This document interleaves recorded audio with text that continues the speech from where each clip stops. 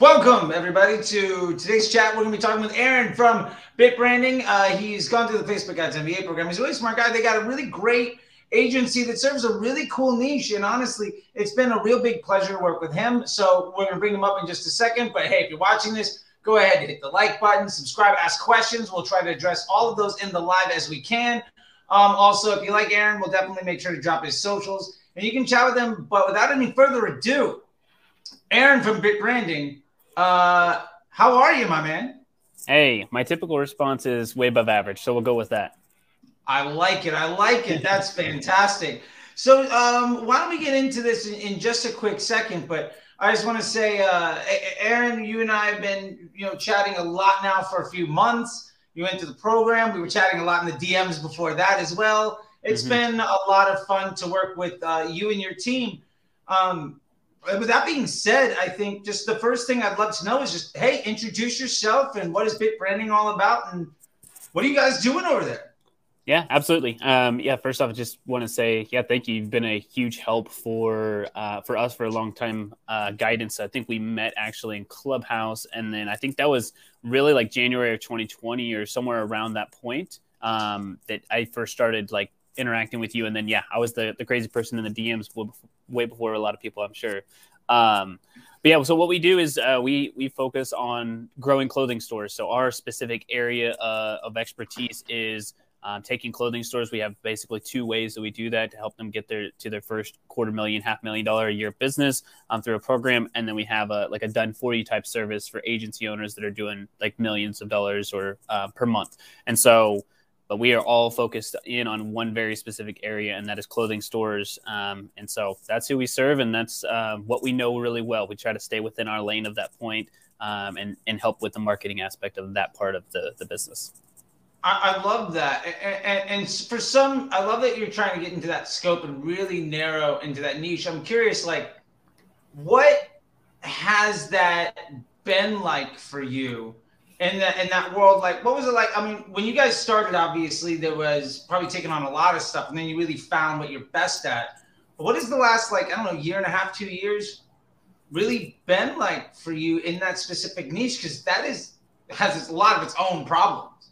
Yeah, absolutely. So, we served a lot of different people, like I think most agencies at this point. So we're getting ready to have February will be like 7 years that we've been in business. So we served quite a few people and quite a few different capacities. However, we really made the decision. We worked with clothing stores before, but we made the decision to go exclusively e-commerce in December of 2020 and then go all in on clothing stores. But there's been ups and downs, but honestly, I feel like we have a better grasp of it now, even though there's so much fluctuation because we're in it every single day, right?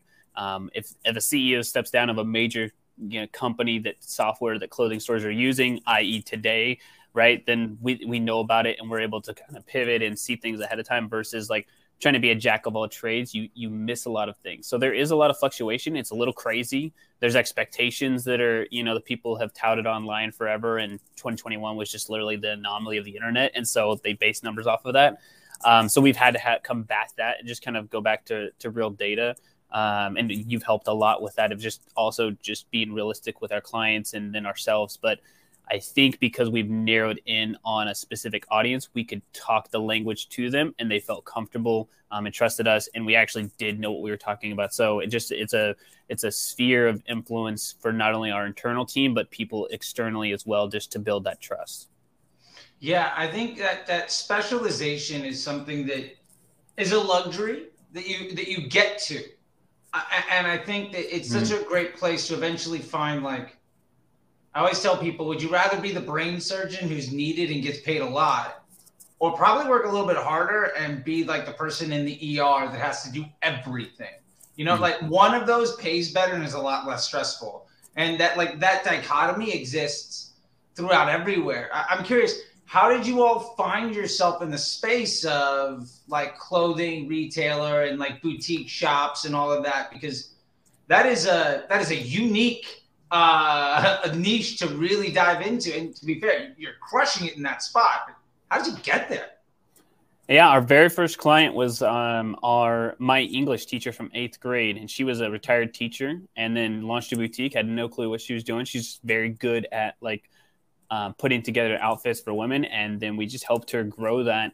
And we were looking back at it, it's like, what do we actually enjoy doing when we're serving people? It's like, we want to have them have results, see results, and then the impact that they can have, but also what do we enjoy doing, right? And then how can we see like real feedback from our clients as well, which is where like the Shopify and like the instant sales come in, versus like a lead generation, right? Where we have to rely on a sales team that isn't necessarily anything to do with the marketing. So we look back at our like the clients we enjoyed the most, that were the least headache, and then had the most success. And we like started to really think about it and said, okay, these people actually are the ones that we can serve, we can make an impact with, and then we actually enjoy doing. So it was that Venn diagram of like, what are you really good at? What do you like doing? And then where's the client results? And then we just put those together. And that's really how they came about. Yeah, I think that's fantastic, because I think everybody's got a bright idea until they go out into the world, right? And I love that you guys were really able to find that space. I'm curious, like you and I started chatting, I think, yeah, on Clubhouse, like forever ago. And I mean, like, I feel like that was another lifetime ago. That like the Clubhouse rooms are just hot fire for like a good bit. I know some people are still like real all about it. I mean, cool. It found its, water finds its level. That being said, like, what were some of the struggles that you were having at that place, and what has it been like to kind of grow and solve some of those problems, like, over the last year or so? Yeah, I think the biggest difference for us was like as we started to scale in our ad spend, whenever things started to drop off, right? Like we used to go after interest targeting or even like a lookalike audience or behavioral, which still did really well. But once we got to a certain level of spend, like there was diminishing returns, and we just couldn't crack the code on like, why is it that we can't outspend this problem? And our creative was decent, but we had exhausted audiences. And then with the boutique world is a very unique world in general, right? So we work with all types of clothing stores, but the boutique world, it's very fast fashion for most people. And so the items sell out before the platform ends up learning how to understand your audience. Or if it doesn't understand the audience, that product has now been sold out for a very long period of time. And so the client gets upset because they're like, hey, wait, this dress that you're talking about here that, a million people want is no longer available because we didn't buy very deep in it. So it was a supply chain issue mixed with like data from Facebook. And then how do we find the right combination to be able to scale long-term and keep ads running that are still profitable without running into, varying degrees of fluctuation with the budget or with bids or anything like that. Yeah, I'm curious with that. Like, I mean, I feel like I've got a pretty good answer on that, but I feel like, would you be willing to share sort of like, hi, Inez, like, what have you done to really kind of combat that issue of, I'm running ads where this product is going to sell out, but I still have to promote the store? Like, what is that execution actually looking like for you, especially in this boutique space? Because it's not just boutique clothing. It's also businesses that work on the drop model. There's so many things, people can apply it to Black Friday and reducing inventory. I think that lesson is tremendously and universally applicable. Yeah. So what we've done is we've also trained. So one facet is we've trained the people that we work with to, as we begin testing, right? So we use dynamic creative ads as testing. And so multiple different assets of creative, what works. And then once we find like what works as far as creative, and we believe that, right, and this is still a, educated forecast or guess, we buy deeper in a certain area. And so there is more stock of something. Not everybody has that luxury, but that is what we suggest for that period. And then we sell by category. So you may be interested in athleisure. Well, this piece of athleisure may not work for you, but we do have a whole line of athleisure, and we send it to an athleisure page. And we just always have categories that are in stock. The other thing that I think has really been helpful is we also use a lot of images or videos that are more evergreen. It's promoting the brand, it's promoting a lifestyle, it's promoting a culture, it's why you should engage with this company versus an individual product, right? So DPA ads or display ads, like they work and they'll definitely get somebody to purchase, but we're looking to, as a smaller business, we're looking to get people to buy into the human behind the brand And so evergreen content or lifestyle or collection type shoots, or where it's like when I say collection, I guess is very jargony, a whole category of clothing is promoted. Like we have a client who just did like a Fort Worth at fall, right? So it's Texas, Fort Worth, and it's fall, and that's their collection that they dropped. And so it's a whole line, right? There's 20 to 50 different pieces that are dropped there, and 5 or 6 different videos that promote the whole line. And it's just a lot of different variations. So it sends people to one page, lets Facebook learn, gets the people interested in the brand, and then it's just also engaging content. I think that's tremendous. And I think far too many people, one of the issues is folks try to focus on selling one product or one thing. And believe me, I'm a big fan of the hero product. I tell people that's absolutely, but the hero product can also be the collection. Like it can be the suite of products that are being sold. It doesn't necessarily have to be the single item that you're trying to push. And I think some folks make the mistake of trying to push a million things, a million SKUs within a collection. But I love the idea of saying either we're going to push the number one item or we're going to push the whole thing. You're not really playing in that middle ground. And then the use of dynamic ads, both with dynamic creatives and DPA, to really cover that gap, because that's what they're there for. I think, I'm curious, like, what has been the impact for you to kind of lean into those dynamic ads versus the way that you were doing it before? Like, what are dynamic ads doing for you these days? More than anything, it's just saving a lot of time and a lot of guesswork, right? Because one thing that we don't have right now is as much data. And even though we're very big fans of Triple Whale, and we also use a lot of the stuff that you teach in the program, right? We have a spreadsheet and we work off of that. It's not 100%, right? It gets us very close on things. But what Facebook does tell us and gives us an idea is like, hey, look, this data that we have here, the data that's shown on Triple Whale through our spreadsheets, and then also what Facebook has chosen, right? Now we have like basically 3 different circles, this Venn diagram of, okay, this ad is actually a winner versus relying only on the platform. But it's also saved a lot of time for us to go back and forth and like create so many different ads, right? So before we were using dynamic creative, before the iOS 14 update, we were putting like 8 or 9 creatives in there and it was pumping it out. And so we would get hundreds of variations of ads. Now we're not doing that as much. We're using a lot less, more so 3 types of creative, but it's still speeding up the process to run ads and to get creative out there with keeping it fresh, and then also getting the data that Facebook needs to be able to make a better decision. Yeah, I love that, leaning into helping Facebook make better decisions for you. And you mentioned it there, so I'll take that as the open door. But like, you went through the Facebook Ads MBA program, you and your team. And I'm just curious, like, what was your experience in the Facebook Ads MBA program? Like, what was that like for you? So to me, it was, right. So there's a part of it that's tutorial based, right? Where it's step-by-step video of like how to do something. But I think more than anything, it's like the ethos. I think the bigger thing that you offer with the program in general is the ethos behind it, right? The understanding. I think of it as more of you become a fisherman versus learning how to just pick up one fish, right? I feel like our skill set has grown now to be able to fish in different ponds and even the ocean now, versus we learned one very specific skill set that taught us one thing. And then guess what? By the way, this program is now obsolete because everything changed, right? So here's the overarching 30,000 foot view of understanding the marketing metrics and the advertising metrics, and the data and what's actually needed by the platform to be successful versus an individual like get rich quick type of scheme. And that just aligns with the way that we run businesses as well. So it just felt like a very good, like nice fit. And then the community aspect is too, right? People asking really good questions too. That's another part of it, is the community of people who are also in the same mindset, and just surrounding yourself with the right people, I think has been very helpful. Yeah, no, I love that. I think you touched on a lot of things there that I find a lot of pride in. One is that standardizing the process, and making sure that you've got the support for the thinking. Because I feel like a lot of folks are still trying to figure out like what's the right audience, what's the right ad, what's the right format, they're chasing all of these. I always tell people, you can't move mountains by worrying about the pebbles. And I think so many people are skipping and hopping and running past dollar bills to pick up dimes.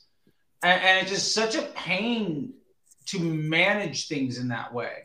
And I think that the stability that you get by thinking about things in a bigger way and trying to solve better quality problems, I think that the gift that gives you is not only the confidence, but also the support to really understand what you should be doing. And with that too, the community and just how big it is. I'm curious if you wouldn't mind talking a bit more about that. I think that's one of the secret weapons, as it were, of the Facebook Ads MBA program, because anybody can have a pre-recorded thing. And look, there is pre-recorded stuff. There's documents, there's ebooks, there's live chats. But I think the community there is unlike any other one that we really ever see. So do you mind talking a little bit about the Facebook Ads MBA program community and how it's different and unique and value adding for you? Yeah, I mean, I think the biggest point there that you mentioned is the value adding. Most people ask a question and then they look to take from a group versus to add value, right? So the one way of adding value is to answer somebody's question, but another way is, hey, I'm seeing results right now. I'm doing these things, and this is what has worked well for me. And so I think that, right, some groups have that aspect of it, but it's very it's an anomaly to actually have a piece where somebody's actually providing value back to you in a real life situation that you actually need. And then they continue to give that type of feedback. So it's more of a close-knit group of people. And then there's a group of people who actually have been a step ahead, have been a step behind, and are all trying to solve the same type of issue, which is not, right? No, I don't think anybody else in the program is necessarily solving the issue for clothing stores, but they think and talk in the same way that we do. So it's like its own language, right? You've created basically like a fandom of like Star Wars, right? There's just certain aspects that we can use or you can talk about if you understand that language. And so it's just helped streamline, I think, a lot of the conversations. And like I said, I think the biggest thing is just the value add back and forth. Yeah, I think that value add, the back and forth, that exchange, what I always try to tell people, and I think that you're kind of touching on this too, is there's a lot of communities where you get people that will pop in with something like, oh, I got 5X ROAS, let me tell you how to do it. Well, that's nonsense. That also doesn't matter. That lacks so much context, and I don't care. Yeah. Or they're trying to sell you on something. Or they're asking questions that are either so far above or so far below where you're at, that like the answer to that question is, well, first off, everything you're doing is wrong. And like, we need to completely change stuff. Like, not wrong, but it's different. Maybe it's wrong. Maybe it's not. But like the fact that the community that we have has that shared language and that shared culture and that shared ethos where it's, here's the process, right? Here's like 9-10 steps. I'm stuck on step 4. Can somebody help me with that? Like that is a problem and solution exchange that is, I think, so much more valuable and so much easier for people to extract actionable insight from. That's just what, for me at least, feels like sort of the unfair advantage of being in that community. Plus, the fact that there are experts in their field in so many different things, right? Whether it's creative or copy, clothing or insurance, just business development, so many millions of things. Everybody kind of comes A+ at something, but we all have gaps. And I love being able to lean on the strengths of so many people in the community that are a lot better than me at a lot of things that I won't even begin to pretend to be the best person in the room at. Right. Well, I think something you mentioned there too is and I actually equate it to whether you love him or hate him, right? Everybody is aware of Dave Ramsey in the baby steps, right? So it's like you mentioned, like, here's the 10 steps, right? They have the baby steps. So here's the 7 steps. And whether you like it or hate or whatever, the method works, right? It's almost $1 billion company. And I think that's one thing that you're right. Like, we know the process within the community and within the program. And so, yeah, if you have a problem with step number 1, then here's the solutions. And, oh yeah, by the way, there's been 20 other people who have answered this exact question for step number one that you can go back and reference to, which is just a plethora of knowledge and also just saves so much freaking time. Yeah. And I mean, the time savings alone, I think what we're getting out of this more than anything is, one, there's that great curriculum that helps you work through everything. Mm-hmm. But if you're stumbling along the way, there's an extremely high confidence resource to get you highly actionable insight and answers to important questions quickly, in a way where you can also ask for feedback and adapt what you hear to fit what you do. Mm. And I mean, I'm in a lot of, like, if you saw my Slack, it's obnoxious, like how many things I'm in. And like these little groups and stuff, like, I don't see that anywhere else. And I'm not trying to, talk anything about anybody else, but I love it. And to be fair, like, I do go in and answer all the questions, but it's gotten to the point where before I even get to answer the question, half the time it's just like, oh yeah, they got it right. Like everybody's so on top of it that it's this like living organism, and it's fantastic. I'm curious from your perspective, having somebody that we were chatting in Clubhouse, and then a lot of DMs for like 3-4 months. I feel like 5-6 months we were chatting back and forth. And by the way, I get DMs from everybody. I'm always willing to help out. If people have comments, questions, like, it is me. I do respond, yes.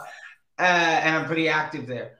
But I'm curious, like, what it was like then to what it's like now. How is the work-life balance or confidence or ability to deliver or scope of business, like, what is the everyday differences that you could really put into what is, basically the gifts that you've gotten out of it that are much more than just, I went and watched some videos?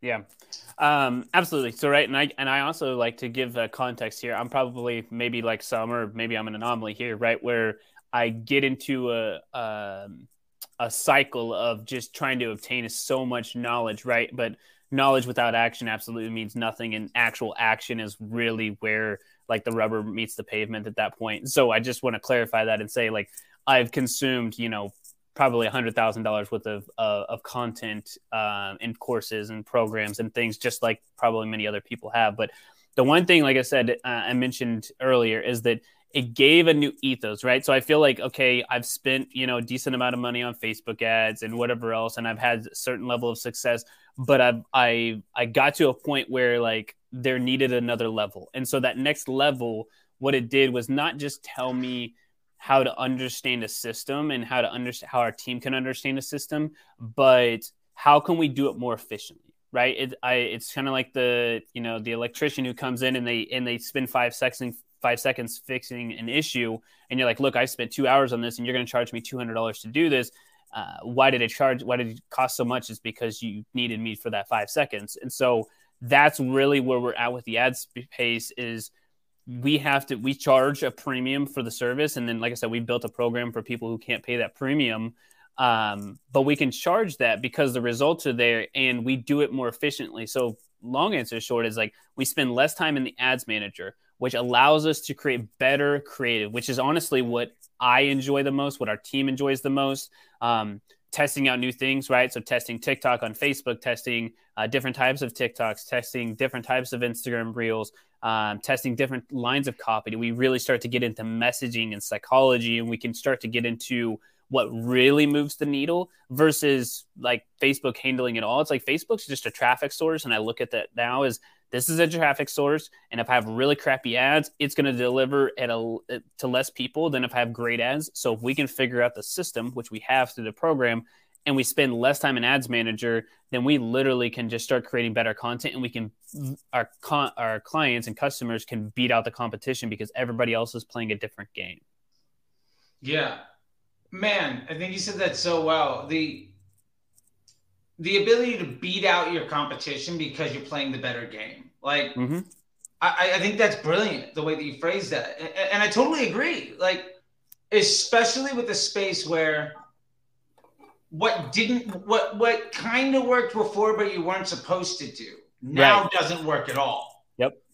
And I see every single day people saying stuff like, well, how are you supposed to deal with the fact that CPMs have gone up 50, 80, 100%? I'm like, well, mine have gone down. Right. Same. Or like, how do you deal with the fact that, like, interest groups are like this and ads, just ad fatigue and all that. I'm like, well, my ads don't fatigue. I've got plenty of ads that spent hundreds of thousands or millions of dollars. I'm like, well, you're just lucky with your high spending accounts. Like, well, I mean, I'm dealing with people that are spending $50 a day.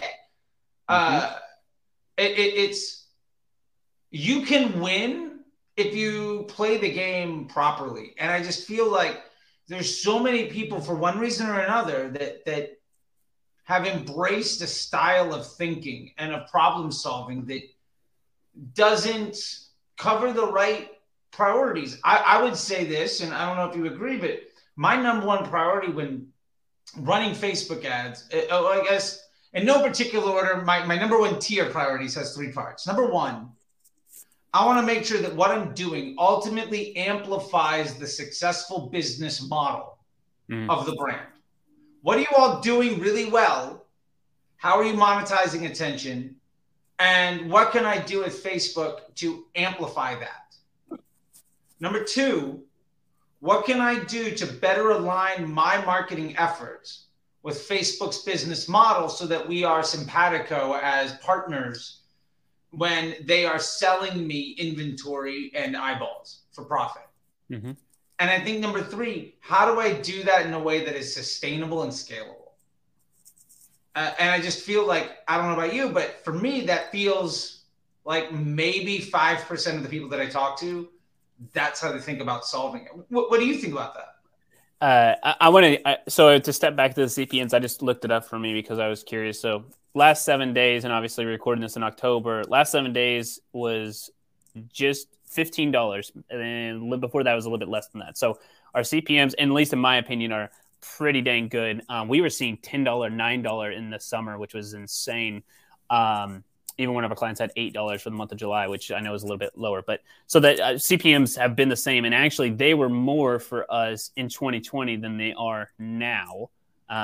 So anyway, but as far as go back to your question, I was thinking about the CPMs thing.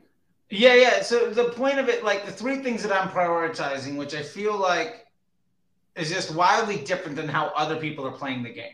Okay. Right, to your part about playing the game differently, is aligning my efforts to amplify the business model. How does this brand or business monetize attention? And then how do we use Facebook to amplify the ability for them to do that? Number two, how do I make sure that what I'm doing on a daily basis more aligns my marketing efforts with Facebook's business model so that we can become good business partners so that I get higher quality inventory and lower costs, and I can reach more people for cheaper that are higher. I can get a higher volume of higher quality folks to see my brand. And then the third thing is, how do I do that in a way that reduces my workload so that I can spend more time trying to solve higher quality problems like landing page optimization and inventory and cash flow and all of these other things? So like, that's how I'm playing it. And that's sort of the question of, is that how you're seeing it? Or how are you seeing other folks? Because for me, that represents maybe 5% of the people that I talk to. Yeah. 5% sounds very liberal in that statement. Because most of the people that I talk to believe that Facebook is their savior because Facebook was really good at running business models for a very long period of time. So it was like, nobody trusted Facebook.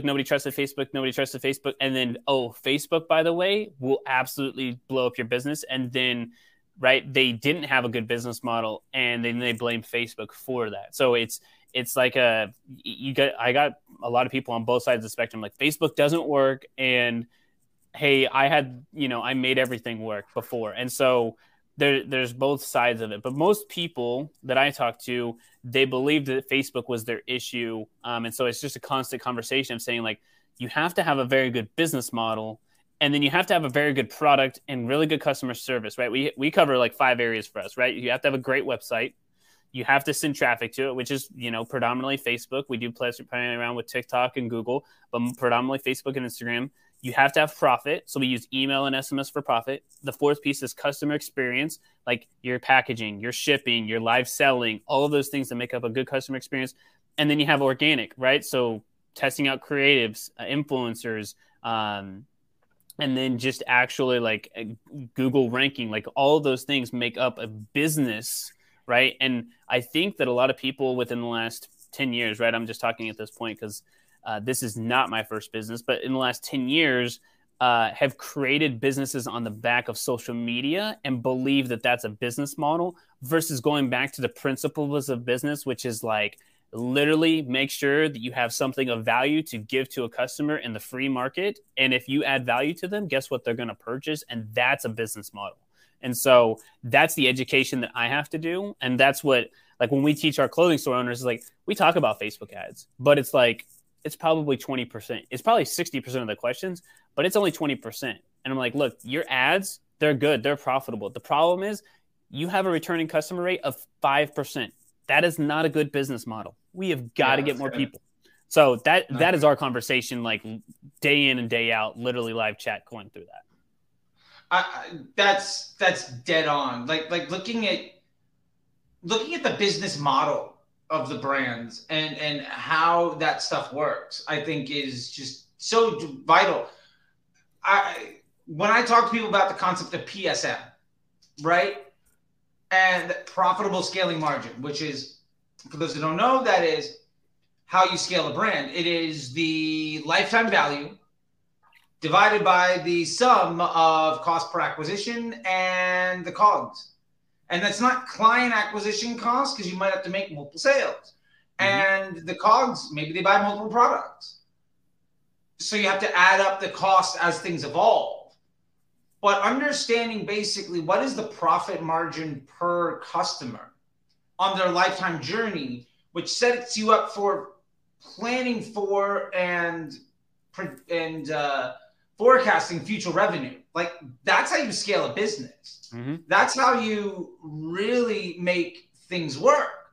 And folks that are so hell-bent on, well, my LTV is basically the average order value of my first purchase. Yeah.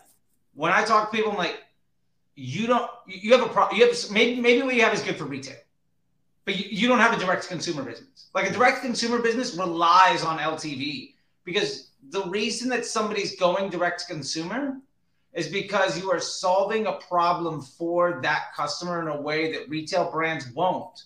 And you're developing a relationship that you can monetize.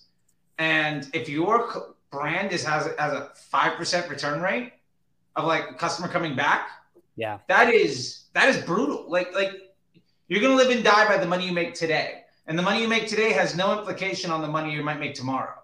And there's no way you can plan for 90 days from now if you can't know what you're gonna see tomorrow, right? Like that just doesn't work. So like I love that you brought that up, and I'm curious, like, how are you speaking to folks about that? So my personality is a little bit more bullish about it than not, because right, my personal, like something that I journal about, something that I'm very passionate about since a kid, right? I started my first business when I was 9 and ran it until I was 18. And then had a business in college, right? I feel like my whole purpose for life is to help friends and family and people that I'm acquainted with, like, if they want to be an entrepreneur or find a way to make that possible. And so I've gotten to the point now where I'm like, look, to be in business, right? To enjoy this journey that I think we've glorified, right? Everybody believes that the entrepreneurial journey is like so glamorous, right? But they don't realize that it's a roller coaster, right? There are highs and lows. But for you to be able to stay on the roller coaster, right, you have to stay in business. And so I am a little bit more bullish about telling them like, hey, look, this profit margin isn't going to work, right? You're going to get yourself through Christmas, right? But your number one goal in business is to stay in business. Rule number 2 is to see rule number 1. That's the only rule in business, is to stay in business. Because as long as you can play the game, you will find a way to win. But you have to stay in the game to play. And so the way that I approach it is very much the way that I am right now, is hopefully a little bit more passionate about it and explaining to them something I've learned and I can't give the credit to, which is that there's 5 1s to starting and growing a business. And then those 5 1s are attributed to a business model and attributed to taking care of the customers, and everything else just kind of makes sense, right? It's one audience, right? With one offer, one platform that you can dominate on to where your audience is at, one message. What is that clear message? Your culture, your subculture, your community. And you do that for 1 year. If you do that, it lays the groundwork for success. And so I've seen it happen so many times where people are successful doing that model that it gives me the confidence to tell more people like, look, put your head down for the next 12 months, focus on these areas and use Facebook as a tool, because you got probably kids, you're married, you got pets, you have all these other stresses, health, whatever else going on in your business, employees. You cannot afford to spend 20 hours of your week frustrated with a platform like Facebook when that deteriorates your life, literally, and you can't stay in business because you won't ever figure out the model and get off of the merry-go-round. So I am a little bit more passionate about it because I'm from an outside looking in, but that's just kind of my approach. I totally agree. And I think for a lot of those folks, 20 hours, they'd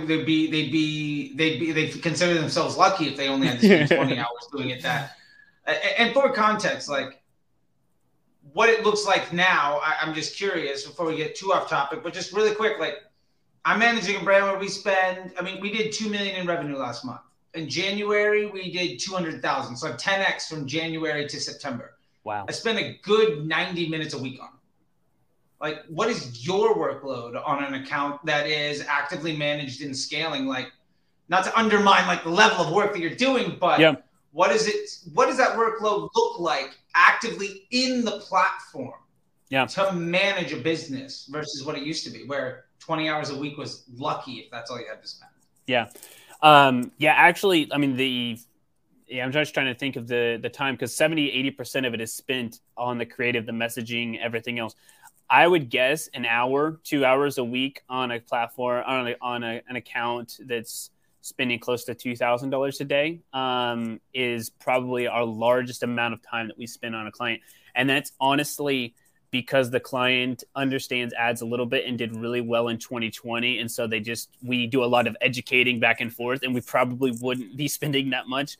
But yeah, it's a couple hours a week on that. And that's, I think, to give context, I think where you were going with this is there's time spent elsewhere making the business grow that adds leverage in the business model to continue to scale. It's just the pulling the levers inside of Facebook and understanding those metrics is a small period of time. Yeah, absolutely. I mean, that's definitely where I was going, because I mean, I'm a retired Facebook ads day trader. Right? Like it used to be, I'm going to run ABO until these ad sets run out. I'm going to run interest groups and lookalikes and retargeting until I hit fatigue. And I mean, I used to know that like I could fill up a giant we had like the cold brew tap in the office, right? And I could fill up like a jug. And by force of will, I could produce an extra like 5-10K in revenue that day for a business that was doing like 100K a day. Like I knew I could get a 5-10% lift in business if I just grin and bear it. Right. And now I could 5x that output by working less. And it's not that you're finding a better way to work less. It's actually that working less is the better choice, because you're letting Facebook get smarter and smarter. Like, I don't know if you agree with this ethos. I'm curious what your thoughts are on it, but I always think you can't be terribly successful if you have to micromanage all of your employees. And if you can set the machine up to work without you, then you can figure out better work for the machine to do. Otherwise, you're just stuck, on the wheel, hamster wheel, just kind of spinning in place, and that doesn't do anything. Yeah. Well, I think I don't know where I've read it or seen it, but it's like, right, we're probably better off managing ourselves personally, like the account. But to your point of like delegating it, right? I don't need them to operate at 100% of what I do, right? Because if I have Facebook, right, it's going to operate at 70-80% of whatever it's going to do. And if I hire somebody to manage that, right, they can maybe operate at 70-80% of what I do. But if we have two people, now I have 160% of what I could do. They see things that I do not.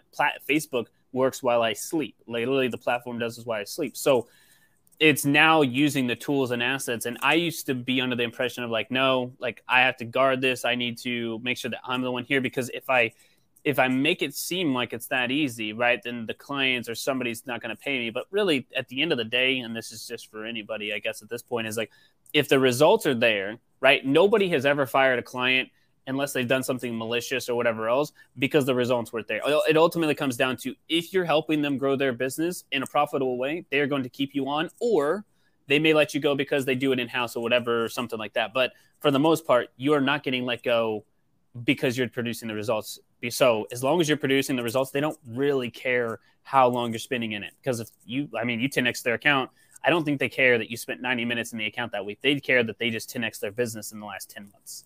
Yeah, like if I were to drop my car off to get repaired and they're like, okay, it's going to be ready in 2 days. Do I care if they spend 30 minutes a day or if they had people working in shifts the entire way to get it done? If I'm happy with the price and I'm happy with the outcome, I don't care how you got the job done. No, exactly. And like if I get it out and it's better, faster, stronger, whatever it is, like that's what matters. Mm-hmm.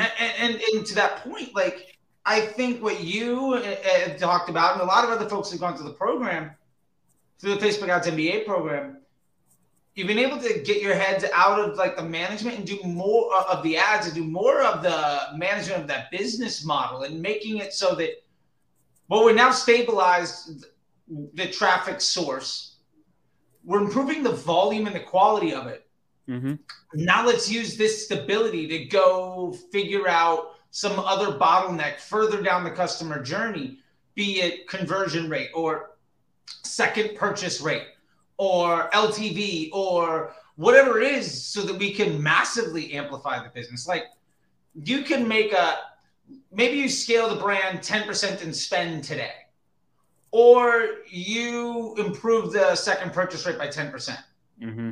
One of those things is tremendously more important than the other. Yes. You know? And if you ask a Facebook media buyer, can you 10x my spend today? Great. And then the campaign's done, and then I have to start all over. And like, okay, well, ultimately we grew the account by 50%. 50% spend versus a 10% conversion rate lift. I'll take the 10% all day. Yeah. That returning customer from 5% to 15%, I'll take that all day. Yep. I'll take a worse CPA on Facebook at a higher spend if I can triple my returning customer rate by just adding, a 1 to it. Yeah. That's so much more important. Yeah. What I was going to say is like Dan Kennedy said it, I think, the best, right? And I try to use this a lot, is those who can spend the most to acquire a customer or know their numbers the best, right? Like will always win. So if I have to be profitable in 30 days, right, I'm going to be able to beat out anybody who has to be profitable day one. But if I can be profitable in 90 days and know that, I got an average order value of $100, but I'm going to make $600 in 6 months, and I know that the rest of that $500 is going to be profitable, then I'm going to beat out every single other person, because I'll spend up to $100. I'll spend up to $200, and you can't spend it. You can't outspend me to acquire them, because they're going to be pulling out of the gate at $25, $30. So it's like I can literally outspend you, not because I have more money, but because I know my numbers better. And so that's really the fun game to get into. It's honestly, it's kind of a difficult, hard conversation to have with clients and understanding it. But for this example, that's what we're going through a lot right now, is like, do we either scale or do we add profitability, right? Because we can't do both simultaneously. I know some people believe that, and you may have a different opinion, but to me, I can't be truly scaling and focusing on maximizing profit at the exact same time. There's an ebb and flow, but true scale gets rid of profit, because that's what we're doing, is reinvesting to actually scale. Yeah, no, I completely agree. I think there are folks that try to touch both sides, and you can't do it either way. Because ultimately, I look at it as an algebra equation. If you're changing variables on both sides of the equal sign, like you're never going to get to an answer. But if I can isolate, okay, what I'm going to do is I'm going to improve conversion rate for the purpose of this conversation, or I'm going to improve that second purchase rate. Great. If I start also changing the types of customers that I'm getting by changing my ads and changing all this other stuff, now all of the work that I'm doing is completely out the window, because I'm trying to solve a problem that doesn't exist for a landscape that doesn't exist anymore. And also, to the point of just sheer economics, if you want to scale budget against future revenue, great. I mean, I'm doing that. You can kind of tap into fractional banking. Right. But, you can't do that at the same time that it's difficult to do that at the same time that you're also improving profit margin on everything, because as you increase spend, inherently you're asking your ads to do more work. Your efficiencies will probably come down a little bit. Now, it's not linear, right? If you add 10,000 in spend, you're probably gonna get at least one extra sale. So like the curve isn't just a line, right? But prioritizing one of those things versus something else means you get a far more sustainable result with either one. And I think it becomes really important, especially for like media buyers and brand managers and CMOs, and really anybody watching this could absolutely be any of that. Even if like you're just like, I can run Facebook ads, like you're actually a CMO. You're just not tapping into your potential. Right. Like if you can figure out which order of those things to prioritize and how best to make an impact, you're going to move mountains. Like maybe the best thing is, I just want to be able to spend 5% more a week on my Facebook ads at this CPA with roughly this type of ad unit. Mm-hmm. If I can do that, I'm driving more and more volume into my sales funnel. All of those people are basically hitting a very similar, if not exactly the same type of bottleneck. And I can tell my client or the brand, like, hey, I'm going to continue to drive more and more people into this bottleneck. If we can work together to make that go from 5% to 10, we're going to double numbers overnight. Yep. Like you can't double numbers overnight in a sustainable fashion at the supply side with just spending more money, because it will break. But if you make that change functionally, executionally in the business, it'll last forever. And yeah, I just love that that's where you're looking at it. You know, there was something else that we talked about before, and I'd love to bring up just before we wrap this thing up and talk in our conversation. But I think it's sometimes a red herring when it comes to managing Facebook ads. Mm-hmm. And I think there's a lot of different varying views, and I'd love to know sort of like what your thoughts are on it. But I'll set the table and then just kind of let you run with it. But tell me your thoughts on the attribution models and what you're going with there. So yeah, I mean we've been mixed, right? So there's the 1 day click, 1 day view, 7 day click, 1 day view, and just trying to go back and forth, right? I know they're not only attribution models but optimization models or windows as well. So in my mind, right, what we've been doing is 1 day click, 1 day view, because I'm in a fast fashion world or slow fashion or clothing stores, right? We're looking for people to buy shoes or dresses or t-shirts that day. And so it's like, why not tell Facebook to optimize for that day? However, we've ran into the issue, or just we've gotten to a point now where like it's done very well. Like our cost per purchase is insanely good. But I'm just like, okay, if we're getting enough purchase throughout the week, do we just continue to stay at the 1 day click and 1 day view? Facebook's, 60% of where we're driving revenue, 70% of driving revenue. Some people are like 90%.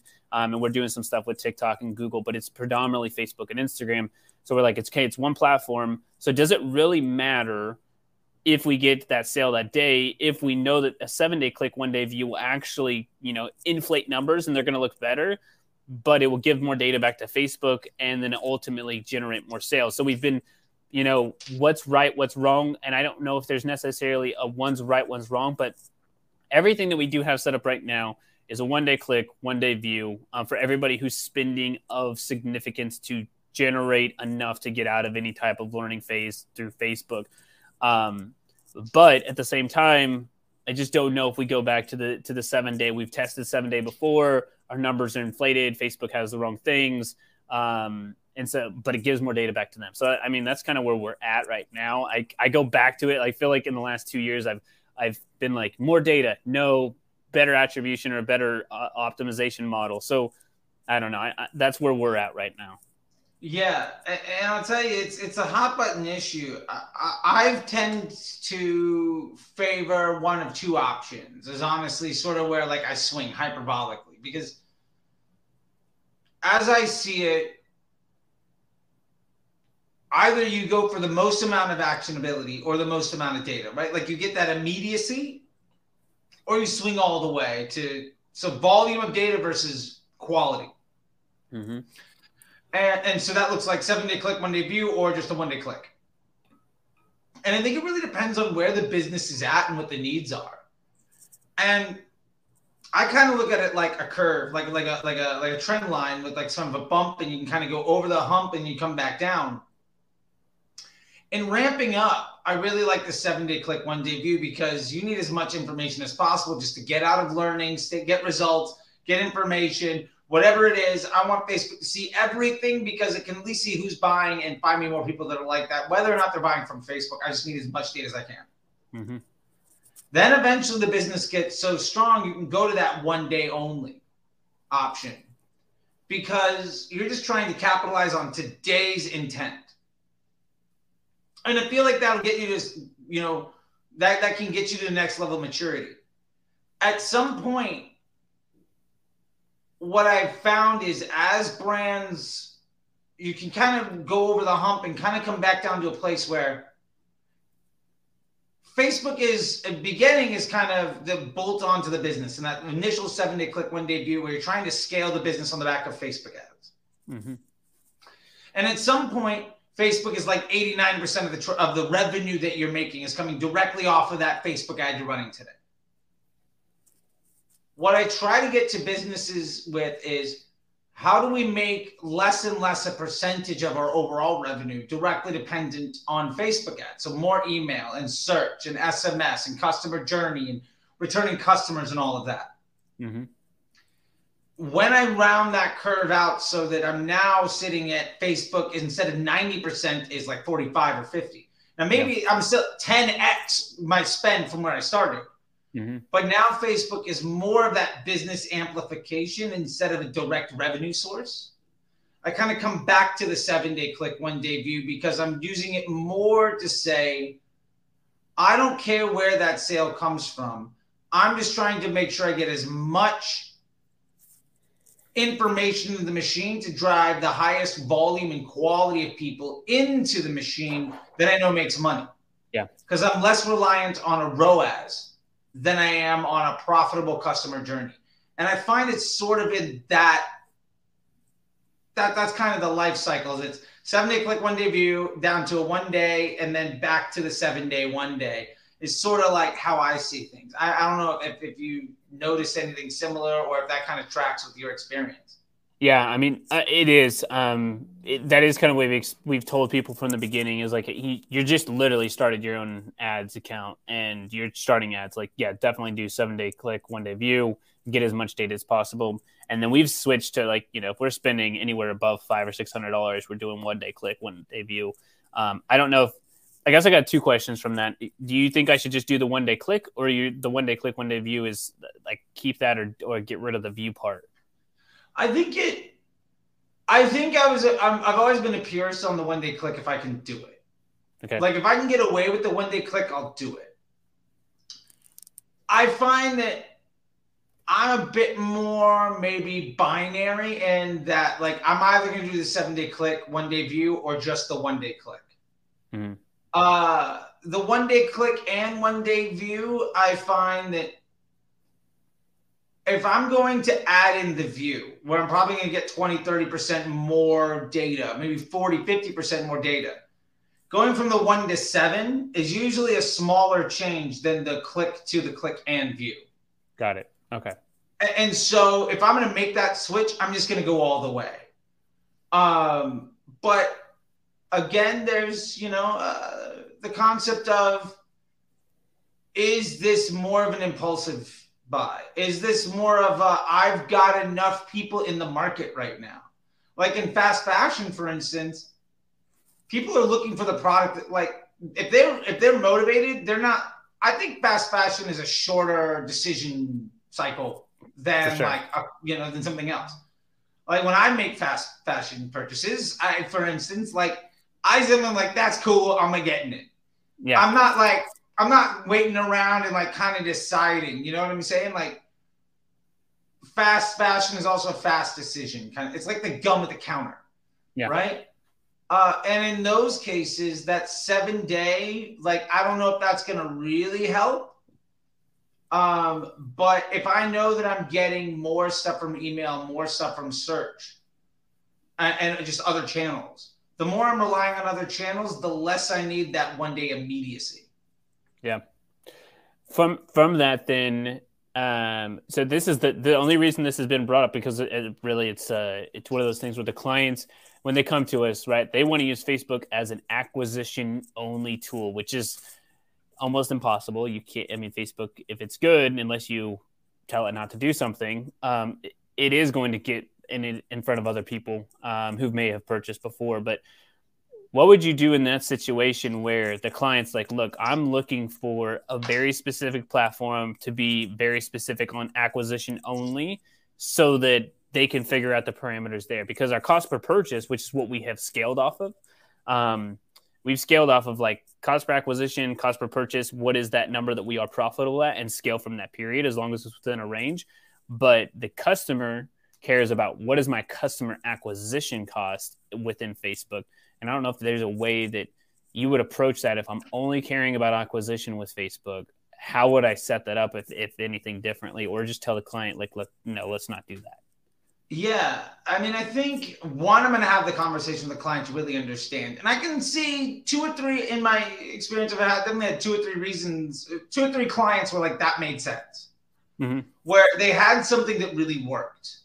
And their decision was, in one case, to bolt Facebook onto their existing business that was solid. For instance, maybe they're a Amazon store, or they're excellent at influencer marketing, or something else. And they're like, I already have something that works. I got a lot of affiliates running, something else like that. I need Facebook to be purely incremental to what I'm doing. I need it to exist in its own right. Okay. That's a situation where we've made the decision that Facebook is 5 or 10% of the existing business. I work with a SaaS company that like 98% of their traffic was SEO. And I mean, to be fair, they had like 5 million uniques. They were just running Facebook to be a little bit less reliant and kind of juice their SEO numbers. Cool. That's what we're doing. Got it. I also see some situations where people are very convinced, and I won't go through all those other examples, but just to kind of touch on another base, I see some people are very convinced that, well, if I make a sale, that's a customer. And they're convinced, like, well, that, like, I don't need to pay to acquire that customer twice. Yeah. Yep. And I find that there are actually very few businesses where that legitimately makes sense. Because if your retention rate is like 50% of people buy again, okay, got it. Absolutely. But if your business is like, well, 10% of people buy again, most people don't. 5% of people buy again, most people don't. I'm not paying to reach another customer, or paying to reach an existing customer a second time. I think there's this false storyline that our customers only buy from us once. Yeah. And for me, it sounds like, well, maybe the reason they only buy from you once is because you don't ever try to sell to them again. Right. And would it be better for you to more efficiently sell this person a second time than to get a complete stranger to buy from you the first? Side note to that question, I'm sure that means my last point is, why are they only buying from you once? What's wrong with your business? And I don't think people really look at that in that way. So I guess my point to that is, when folks come to me and say, I want Facebook to be purely acquisition, only first-time purchase, you can obviously exclude existing customers. You're never going to get that exactly right. You can upload buyer lists that are fairly dynamic from your Shopify. Basically take your cash register and say, if I've ever run this credit card, never show my ad to that person again. But I don't know that. I think the amount of situations where that's the right idea is exceedingly outnumbered by the time where that's somebody's best thinking, but actually the wrong path forward for their business. Yeah. So executionally, yeah, just take your cash register and basically make sure anybody that's ever run before can't see an ad again. But I really want to know from them, like, are we certain that we want to invest heavily and never getting an easy sale? Yeah. And why is that? Yeah, to give context, right? So I think this is helpful because it's a unique situation. So there's live social selling, which is like QVC for the internet or for your phone rather. And so it is a lifetime value machine. So thinking of your cash register, it increases lifetime value, and I don't know the percentage, but let's just say it's 40-50% boost because it's insane. And so their thought is if they come into our ecosystem and then they fall in love with us through live selling, because live selling, in our opinion, too, is the best thing since brick and mortar that you can do online, right? So I can walk you through and I can talk you through this T-shirt and the quality of it's 100% organic cotton. It's made in Turkey. It's the highest, finest materials and like why you should wear it, blah, blah, blah.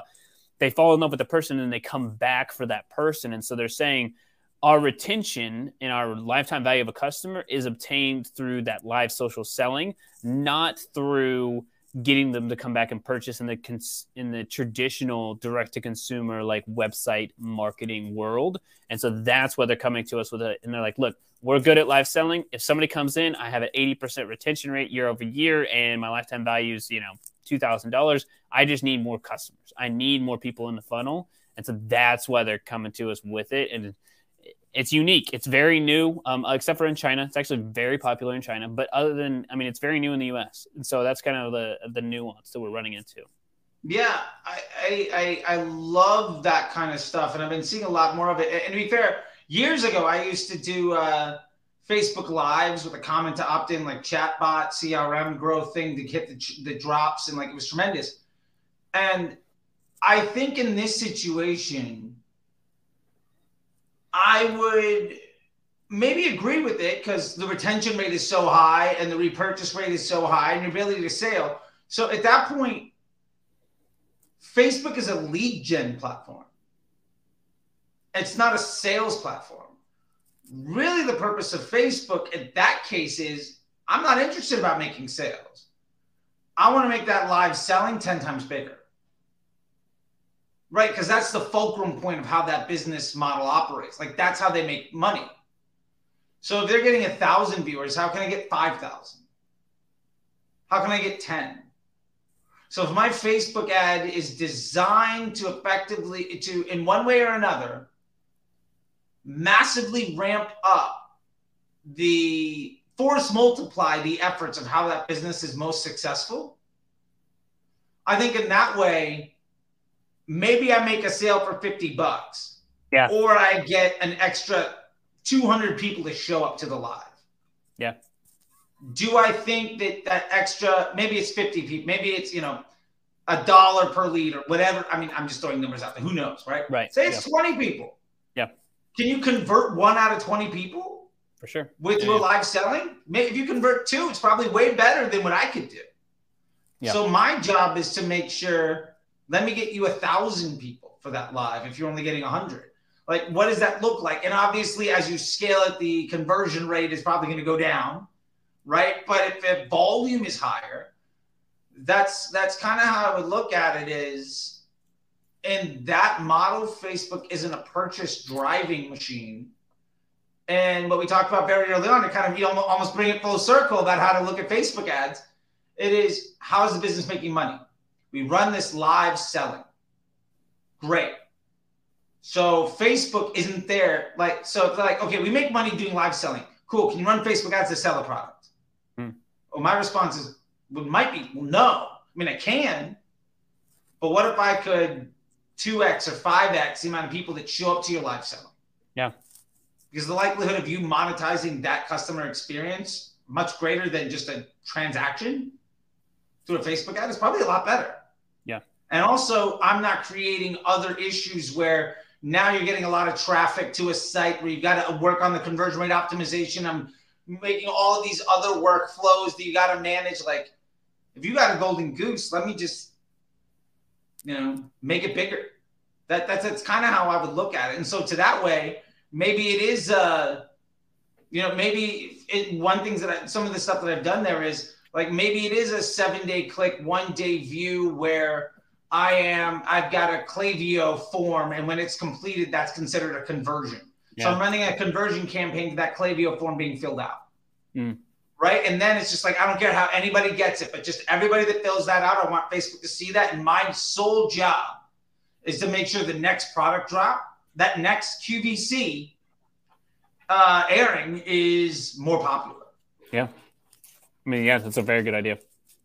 Because then maybe they don't make the sale on the first one, but if they watch like the fourth, yeah, great. And then I just figure out what's the value of a lead.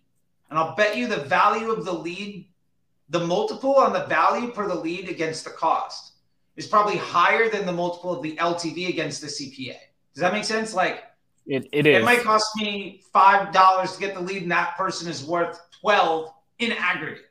Mm-hmm. Versus it cost me $50 to sell something that is worth 60. Mm-hmm. But one is a 2.5x multiple versus, or whatever it is, versus like a 10%, 20%. So I don't know. That's the way I would look at it, because I think it's trying to make sure you're using the machine to solve the right type of problem. Yeah, I think that's a good way to look at it. And we don't have to continue on, but it's a good, I think, perspective to look at too, because then, right, you get into human emotion of like, okay, now I must go live to generate the sales, which requires time, versus a traditional direct-to-consumer model, which is that I make money, quote unquote, I make money while I sleep. And so now it becomes where's the weight of time and leverage and scalability with profitability and, ad spend. So it's an ebb and flow, right? So you asked the question in the beginning of the conversation, what are the things that we're battling right now? That's really the biggest one is where is the percentage of business growth between those two areas, and then how do we even it out based off of the individual client's perspective of how much time they actually want to spend on the platform. Yeah, and I think that's a great place to leave it off, because that's a much better quality problem than most people are having, which is what audience should I be spending my ads on, which is, this isn't 2016 anymore. Please stop thinking about it that way. There is a better way. Aaron, I really appreciate it. I thank you for your time. I'd love to, kind of just say thanks and give you the last word. If there's anything you want to promote, any website, anything that you'd like, to drop, just I'll leave it with you, and to anybody else, say thank you. And I appreciate everybody's time as well as yours. And I'll leave you to kind of take us out with whatever it is you'd like to make sure people know about. Nice. So I'm actually running for political office, so make sure to vote for me. No, just kidding. Yeah, I think the best way to check us out, guys, is just go to bitbranding.co, and you'll find everything there. We have a YouTube channel that we talk on specifically for clothing stores and how to help them grow. My business partner talks a lot on Shopify, so if that's for you. And then we have a podcast that helps people as well. And Charlie was actually a guest on there in a super popular episode, so check out the podcast episode where he talks on that as well. But thank you so much for the time, Charlie. It was a ton of fun. That is the correct link. That's perfect. Yes. Awesome. Thank you. Well, thank you, man. Until next time, I'll see you guys later. And Aaron, I love working with you and with Ryan. You guys are great. If you guys have any clothing business or stuff, you should definitely go chat with them, because these guys know what the hell they're doing. Best of luck to you. Enjoy the afternoon. Thank you so much, man. It's great to chat with you. Thank you. Bye. Bye.